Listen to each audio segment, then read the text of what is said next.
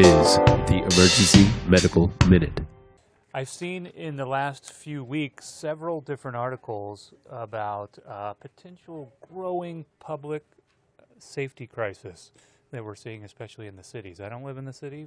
I don't go down to the city very often anymore, but you guys might notice it. But I've actually seen 3 or 4 articles talking about dangers of the e-scooter rentals. Have you guys? Yeah. So they say they probably won't have official data out for a year, but some preliminary studies in places that have had a little bit longer experience than Denver with these, rental dockless e-scooters from companies like Bird, Lime, Lyft.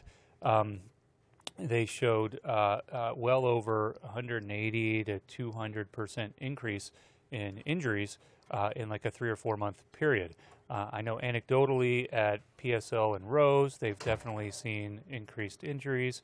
At urban emergency department in Utah, they reported something like 8 injuries a year ago over a 2-month period of time from scooters, and it was all from people's personal scooters.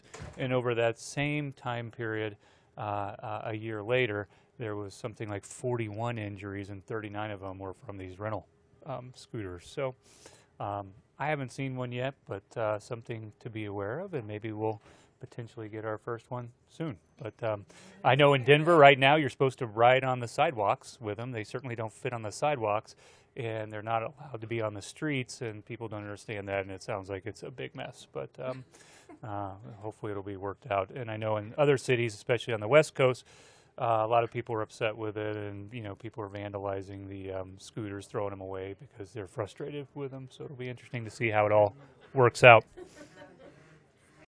Emergency Medical Minute is and always will be about free medical education. Medicine's most prolific podcast is successful because of our supporters, donors, and of course, our listeners. Please like us on Facebook and follow us on Twitter.